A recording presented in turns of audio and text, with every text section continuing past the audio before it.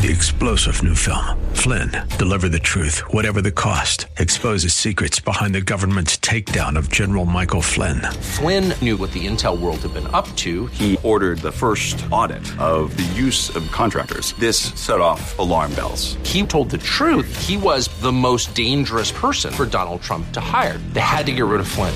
Flynn, deliver the truth, whatever the cost. Available now. Watch it today. Go to salemnow.com. salemnow.com.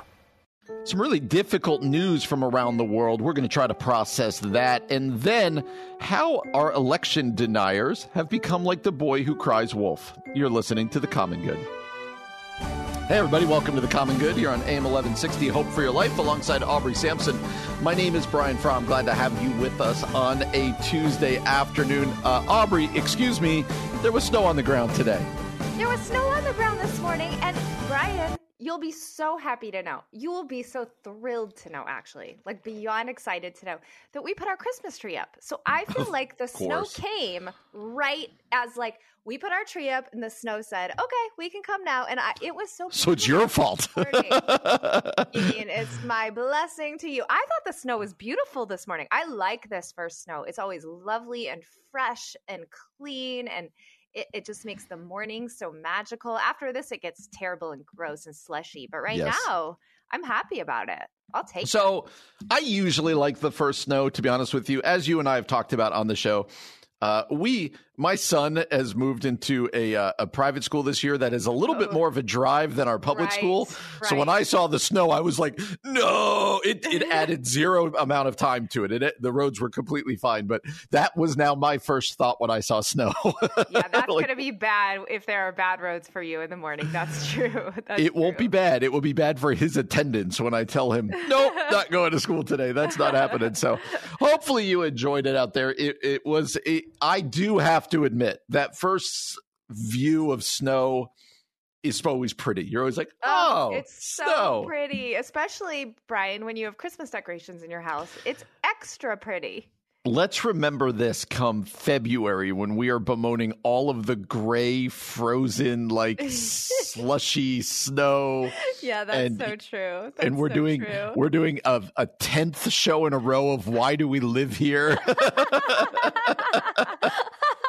That's so true. Future us will definitely say that a lot. Why do we live here? Why do we live here? Our producer, Laura, she'll just then put in this soundbite where we go, the snow is so pretty. It's so magical. She'll remind us what we said back in November when we were young and naive. It is. It's this time. It's this time where we all look outside and we're just quoting scripture to ourselves. We're like, oh, this is such a picture of how our sins are made white as snow.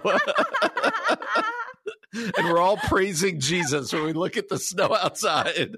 And now come March or February, we're like, this is the seventh layer of hell. I hate this. When can I go to Disney World? Brian, you are a prophet in this moment. This is accurate, So let us try. Let us try to remember this. All right, Aubrey, I want to start in a difficult spot with two stories that one national and one international. The first is this. You and I mentioned this yesterday. I want to put this under the heading, both of these stories, as come Lord Jesus. Like, what is going on in our world? Yeah, and the first, you and I mentioned it yesterday because it happened a little bit before our show. Well, the news of it was coming out. That was that shooting in Virginia. But I've been reading more and more about this. It was obviously targeted. Three University of Virginia football players were killed on a bus. Another one is in critical condition. And it was clear that this gunman targeted these football players. And you start to read things on Twitter and just the heartbreak of like other football players in the community. And you're like, the randomness of this is just startling. And I get so sad. I don't know why. I end up getting drawn to reading stories about the people who've been killed and about these things. Like learning about their lives and their families and that kind of thing. Just so absolutely heartbreaking. And not because they're football players, but because of it now you're learning about these and you go, God, what is going on in our nation with these things? We can never go numb to these things. I know, and it is like I think reading the mamas, like they usually quote the mamas, right? And the moms, there's one mom, Lavel. I don't know if it's Lavel or Lavel. I haven't watched the news. Anyway, Davis Jr., his mom says, I lost my baby. This is my firstborn child. This is a son who could light up the room with a smile. And, you just, it reminds you, like, I mean, we know that these are flesh and blood humans, but I think sometimes you read these stories on the news and you hear them again and you hear them again. You're like, oh, another school shooting. That's sad. And sort of in our, I guess, coping mechanisms, we just sort of move forward. But then when you remember, wait, there's a mom, there's a brother, there's a sister, there's a girlfriend, there's a niece and a nephew, like there's a whole community of people who are impacted by this loss, and a life too short, you just kind of stop and go, oh, this is so horrific, so devastating. And Brian, you and I this is not the point of this conversation. And you and I both have said, we're not gun people. We don't know a lot. I did grow up in a hunting family, a gun family, right. But I am not a gun person myself. It is so, and I'm not trying to blame guns. I'm not trying to make this political, but I do think it's like to get to the point where you want to go in and shoot people and kill them. Mm-hmm. And why that seems to be a more common instinct as time goes on is just disturbing and sad. And we have to lament it, and we have to be able to name it for what it is. I mean, this is just like evil, sad, violent. I'm so sorry that it's happened again. Yeah, and then I saw this story last night about kind of moving away from America to the world. I don't know if you saw, Aubrey, what's going on in Iran. There have been lots of protests lately, especially women kind of pushing back against the regime in Iran. This is horrific. Yesterday, 227 members of the Iranian parliament which out of 290, so 227 of the 290 have basically put forth a resolution to begin executing the 15,000 protesters that were arrested. These are peaceful protesters. Yeah. And they said they have to send the swiftest, harshest message possible so that these protests stop. I read this. And I was like, execution. Yeah, go ahead, Brian. Yeah, I was like, this just can't be true. Like, there has to be something else to this story. I must be misreading these numbers. I must be No, this is exactly what it is. And the world community has to rise up and be like, this just absolutely can't happen. But Aubrey, it's another thing where I said, what a dark world that we live in. And I know this is the other side of the world in a harsh regime and all this, but to take it down to the numbers that the majority of their parliament has said we need to begin issuing death sentences upon the 15,000 protesters, many of them women, to make sure that we can keep our power and keep them where they belong, in our opinion. I read that, and it was one of those moments where you read something and it just takes your breath away. Yeah, I mean, the reality of the vote is so shocking, I think, especially to the American mind. Like, it just doesn't, it's like, what in the world? But it doesn't matter. It doesn't matter where you come from. A parliament voting for executing 15,000 peaceful protesters, literally just wanting women to have freedom, is so evil and so wrong. And I don't know. I mean, the question is, are they going to actually do this? And if so, how? Like, is it just a threat? Is it a power move? Which is not okay. But at what point does it switch from here's the vote to now we're actually going to go out there and start shooting or I don't know what they're going to do. But the violence that you can imagine, the violence will be horrific if that happens. Yeah. So it's, I mean, I don't mean to start in a dark spot, but there are times where we as Christians need to face what's going on in the world. And yes, we talk about what can be done. All of these are important questions, but there is that biblical call to just say, come, Lord Jesus. Like, usher in the day where this isn't the reality. We live, even though we can be insulated from it, there is real evil in this world. There is real darkness and brokenness. Yeah. And just seeing these two stories for me was like, oh my gosh, like this is just crazy. So be in prayer, people, and keep watching. And again, come Lord Jesus. Well, coming up next, Aubrey, we are joined by actor Cameron Arnett. He is in a new movie or a show called Saved by Grace. We're excited every time we get an actor on. It's always so fun. It's I fun know. to talk they live about. in such a different world than we do. That's right. The first 2 episodes have recently dropped, and they're coming out every Sunday following. So we're excited to have this conversation with Cameron Arnett next here on The Common Good, AM 1160, Hope for Your Life. Hey, everybody. Welcome back to The Common Good. My name is Aubrey Sampson alongside my co-host Brian Fromm. As pastors, Brian and I talk about this, that day-to-day interactions, whether or not we realize it, have major impact on our lives, our spiritual lives, our emotional lives, our physical lives, even if we don't realize it at the time. And there's a new show on PureFlix exploring this topic. It's called Saved by Grace. And we're joined by actor Cameron Arnett to talk about this new show and talk about this really cool theme. Cameron, thanks so much for being here with us today. Oh, thank you so much for having me. Appreciate it. Hey, tell us a little bit about yourself, how you got into acting, and then the show itself. Wow. As far as acting is concerned, man, I got into this years and eons ago. Too far away to even talk about the year and date. We don't want to give that away. We won't go there. But, I did this thing, I was in Hollywood in the secular years, Miami Vice and Star Trek: The Next Generation, those movie of the week, that kind of thing. And so that's how I got into it. And at a certain point in time, of course, they wanted me to do the whole partial body nudity, that kind of stuff. And so I left it behind and never thought I'd be doing it again. Went to full-time ministry, pastoring my wife and I for 18 years and that kind of thing. And then one day God brought us back on this side with the Christian filmmaking, Christian acting, and that kind of thing. And it's just been surreal, It has been a time of flowing with God in such a way as to go from project to project to project, being able to do the things that promote Him, that exalt Him, and it's a whole different life. Oh, it's a great word. Cameron, the show is called Saved by Grace. Why don't you give us kind of a synopsis? Tell people what it's about, because obviously we would love for them to tune in and start to check it out. So tell us about Saved by Grace. Well, Saved by Grace, I think you kind of mentioned before, it's God opening the viewing of being able to for people to be able to see what it's like in a life. We go about our lives not really realizing how much it's been orchestrated, how many things that God has really instituted in order to help us. And so the show is about people realizing that angels all around, supplied by God, to bring them through, to walk them through, to be of service. They are ministering spirits to us.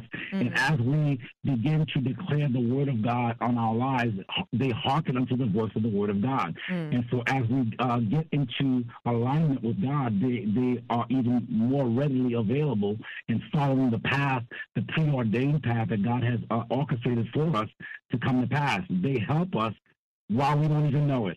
And so people will be able to see themselves in the project, see certain things, and even be able to recognize when they may have been around an angel and what people did for them that they didn't even realize at the time. Oh, that's so cool, Cameron. Can you tell us a little bit about your character? Well, Jeremiah is a fun character to play. He's an angel, but he has certain quirks. He has the ability to taste, so he loves to eat. That's awesome. So it's an opportunity to not only show the power, the seriousness of what's going on, but also the levity. There's a lot of laughing moments within it because of the human aspects that God gives the angel, the human issues that they go through, and how they keep a positive perspective even in dire situations with people. And so Jeremiah is just, a guy that's been around for a long time.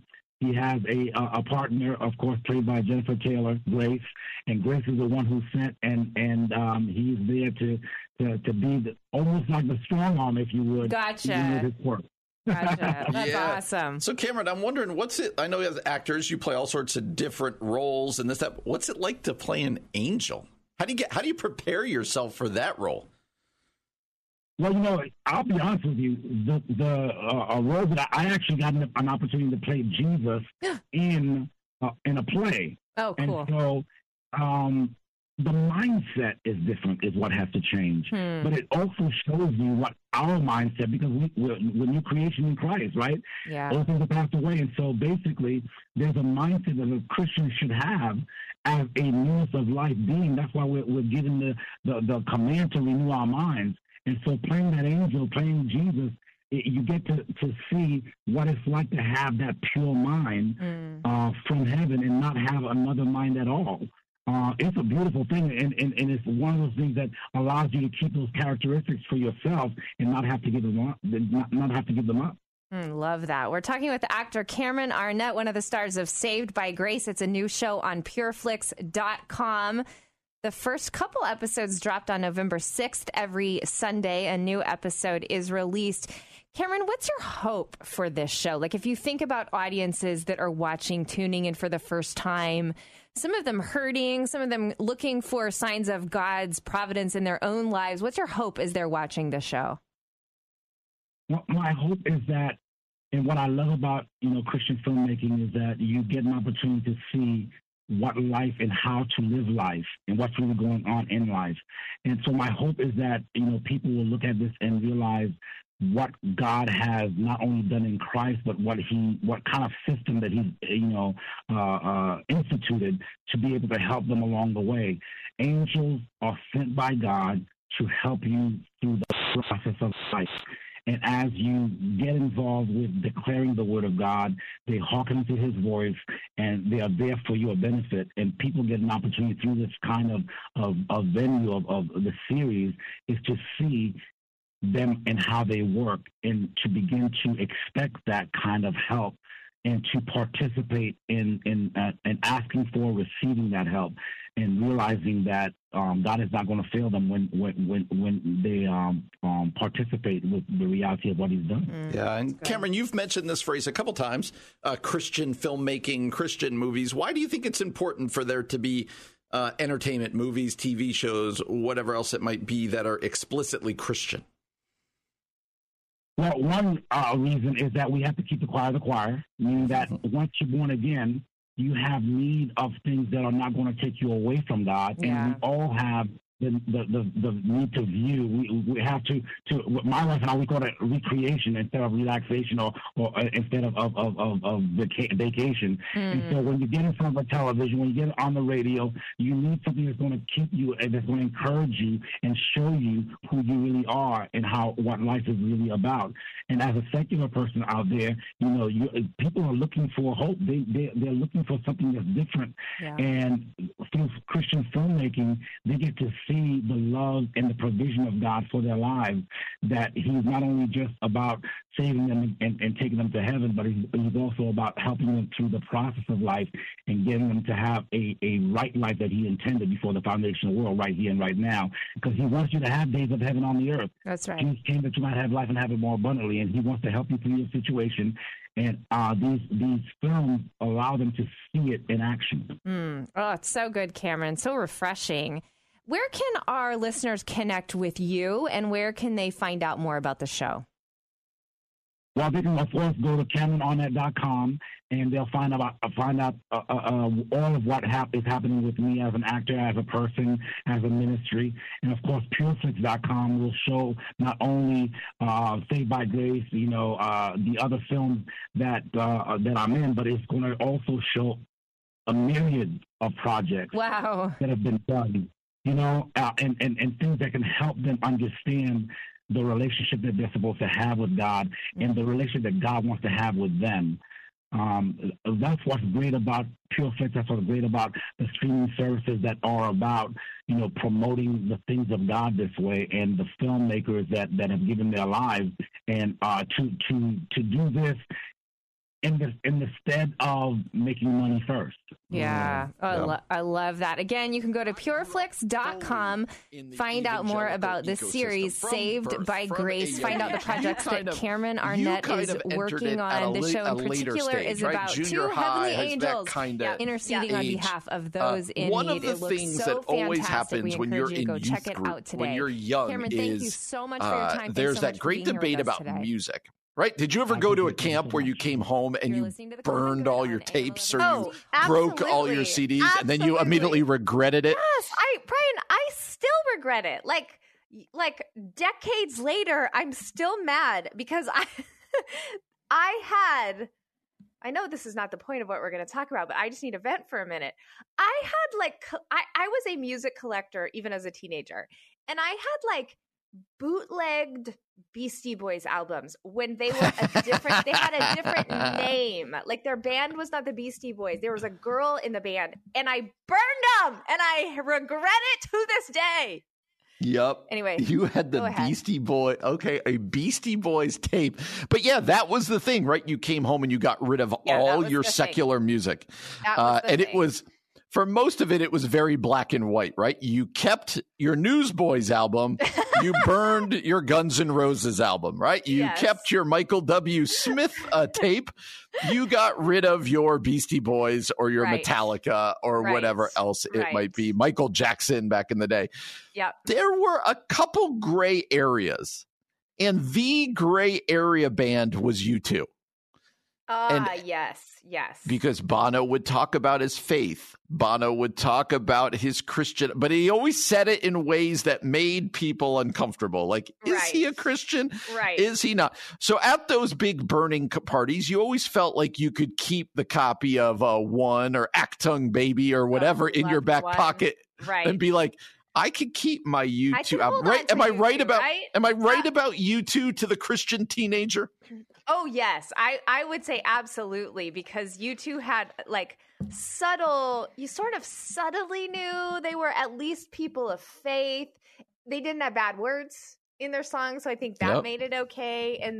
And your parents kind of liked U2 also, so that was okay. So yes, I feel like you could keep the Joshua Tree, the One album hidden in your room, and then you were still safe. God was not going to be mad at you for that. That's right. So Bono, obviously the lead singer of U2, is doing a lot of interviews right now because they've got some new stuff coming out. I think it's like a documentary. A book coming out. Yeah. There you go. A memoir coming out. And so Mike Cosper sat down with Bono for Christianity Today to have this conversation with him, kind of look back over his career.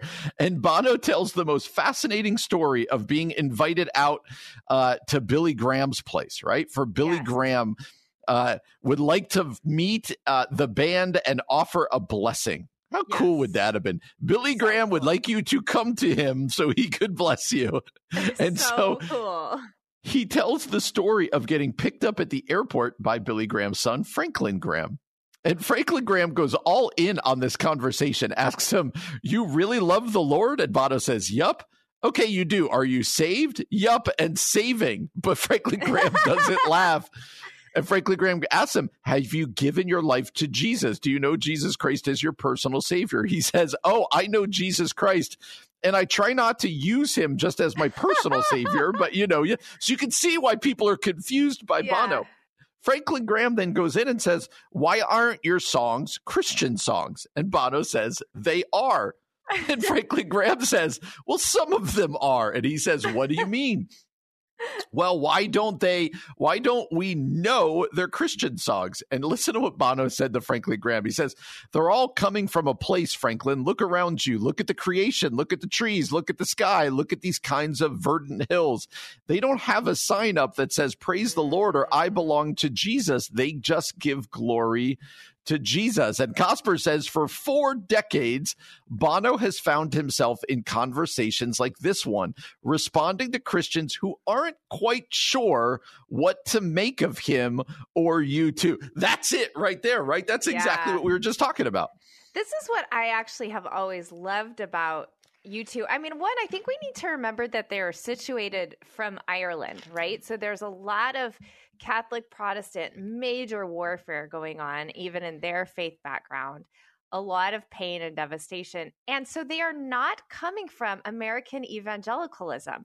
So terms like, is Jesus your Lord and Savior? I'm sure Bono would be like, yeah, but like that's not how we talk about it Right. in our background in Ireland.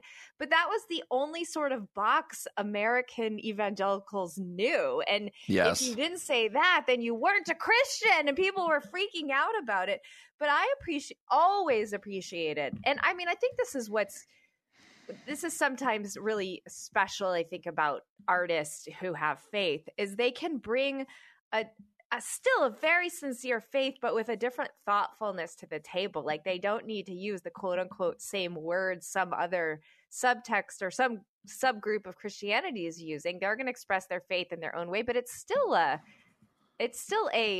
authentic faith in Jesus. I mean, we see, like, of course, Bono later on in his life became one of the leaders of working with World Vision and fighting against AIDS in Africa, like always being really putting feet to their faith as a band. And so I mean, this is funny to me that it seems like most of U2's career was Christians trying to get them to be a CCM band. And Yes. saying, no, that's not who we are. We want to make really great music. Yeah. And so a lot of his story, I didn't know this, has to do with his mom collapsing and dying when Bono was 14. Aubrey, she collapsed at her dad's funeral. And wow. And Bono says this: the wounds that loss opened up in my life became this kind of void that I filled with music and friendship, and really an ever increasing faith. He adds with a big grin, as the Welsh evangelist Smith Wigglesworth would tell you, an ever increasing faith. And he goes on to talk about all the importance of prayer and church. He says, the Bible held me. The word stepped off the page. He talks about the importance of the Bible and the importance of Jesus. I think what I take away from this interview, and I think I would encourage people to go read it. It's really long over at Christianity Today. But I think one of the takeaways from this, Aubrey, is faith isn't formulaic. And not everybody's on a journey.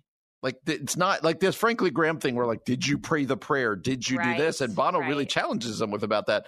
I think that's helpful, where we can go, just because people's quote unquote journey might look different than mine doesn't mean they've denied the faith. Doesn't mean they're not a Christian. Right. And I think we like to box things up, whether it be songs or whether it be just Christianity as a whole, that I think this story helps us kind of break free from. Does that make sense?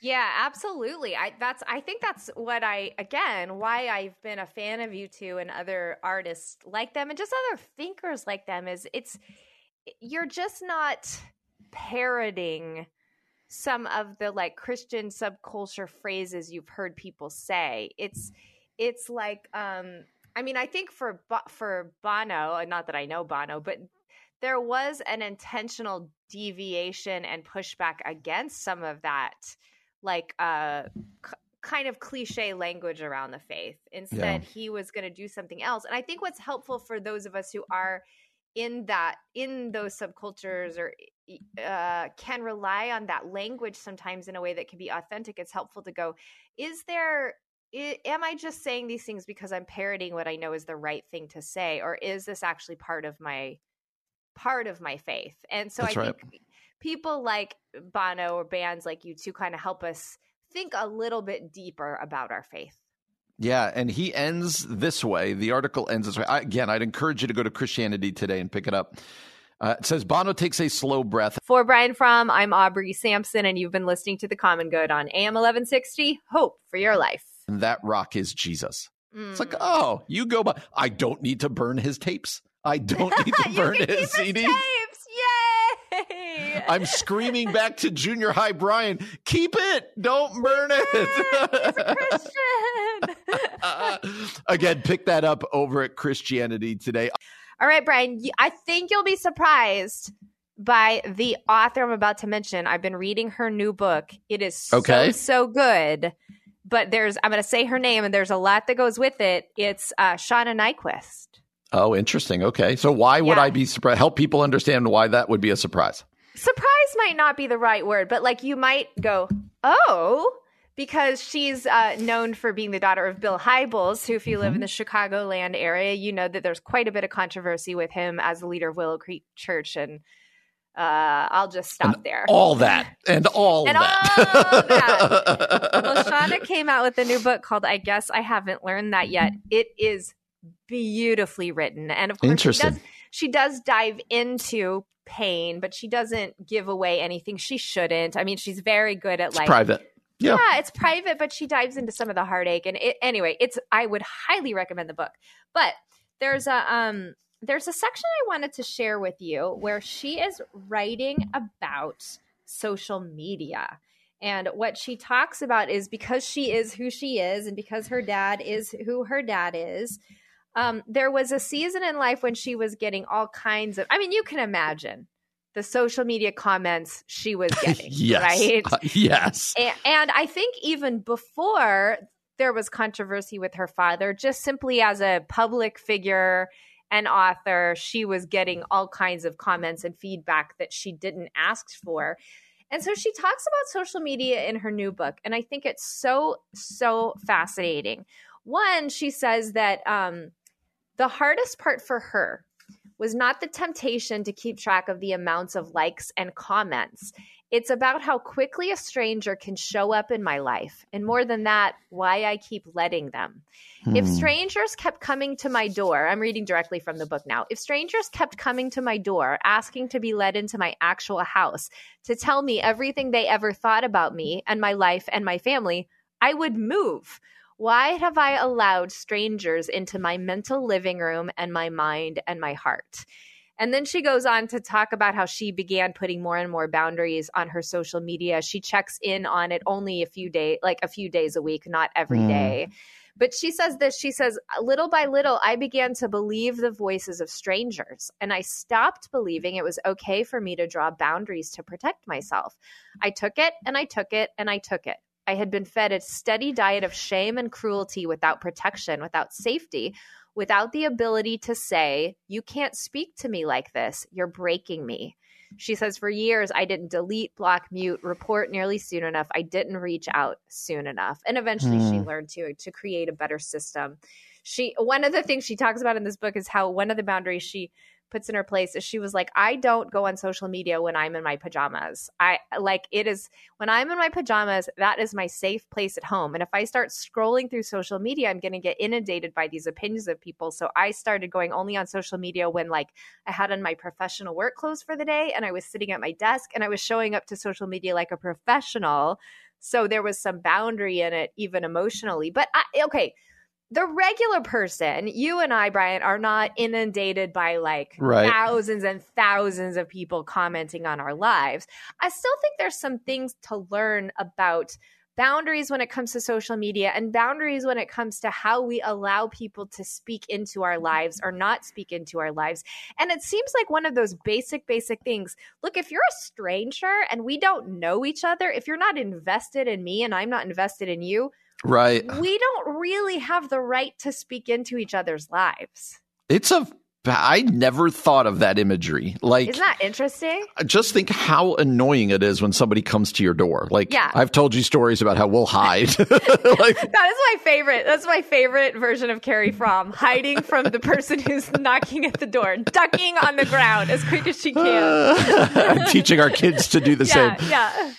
So this idea that social media at its worst is allowing people into our personal lives. It's allowing people to comment on our personal lives. It's allowing people to not even on personal things, but make comments that would bother us about all these things. It's silly that we haven't gotten to the spot, many of us going, I need to protect myself from the bad parts of social media. Some of it's just obsessive addictive, but also just the ways that it can be a bad, we need to look back and go, how does Facebook and Twitter and Instagram and whatever else negatively impact me? And then actually take the steps to go, I'm not going to allow that to happen. I'm going to control my social media as opposed to social media controlling me. That's it. And it seems so simple, but the way this system has like slowly become the thing that controls a lot of our lives, I think we don't even realize, like the slow drip of it. We don't even realize, oh, wait, this thing is controlling me. Oh, wait, people's opinions, people's expectations are controlling me. And then I think the reverse is true, Brian. When we comment on other people, when we opinion on other people's lives, let's remember, like, they are strangers. You're not going to ideally go up to your neighbor that you've never met before and be like, let me tell you, I don't approve of the way you hang your curtains in your living room. You know, like we're going to be smart in real life to have relational intelligence. Let's do that on social media. And maybe this is an obvious thing to say, but I just think it bears repeating in election season, in church drama season, in take control. I like holiday season. Yeah, take control. Who gets in your house, metaphorically? Who doesn't? And who are you speaking about or not speaking about? Let's kind of take the power back of social media and begin to use it in a way that's honoring of people and not hurting people. And I mean, I feel like it's that old. I mean, it's the old like. My grandma used to say this. I think this is from the movie Bambi. If you don't have anything nice to say, don't say anything at all. You know, I don't think it's just social media, because some people could be listening going, I'm not on social media. We allow other people's opinions of us and other people's opinions on life and other people's thoughts so often dictate how we feel about ourselves, how we feel about the church, how we feel about our kid, whatever else it might be. And this idea of taking back control, I think, is really important. So social media is an easy kind of piñata for that. But, you know, as a pastor, Aubrey, somebody says something bad about me, somebody says something bad about the church, that wrecks me. And, absolutely. And we have to get to the spot where we can have some greater control over, okay, this is how I view myself. This is how God sees me. This is how instead of just riding that roller coaster. So social media is easy because it's comment driven, it's like driven. But I think we do this in many other ways. Like, I guess I would put it this way. You're not off the hook if you're off social media. Where do you find your identity? Where do you find your, and what control have you taken over the messaging that you're listening to? I think that's a really hard question. Like, do I allow other people to form what I think about myself? Or am I more secure than that? How do I get to that spot? I think these are pretty foundational questions, even if you're off of social media. Yeah, that's true, Brian. I'm so glad you brought that up, because I know not all of our listeners are on social media, but where in your life are you allowing other people to speak into it, and where are you believing their opinions when actually they're not people who are investing in you? I think these are really important ways for us to think about the way we allow people to engage with us, but also the way we lovingly engage with other people. That's right.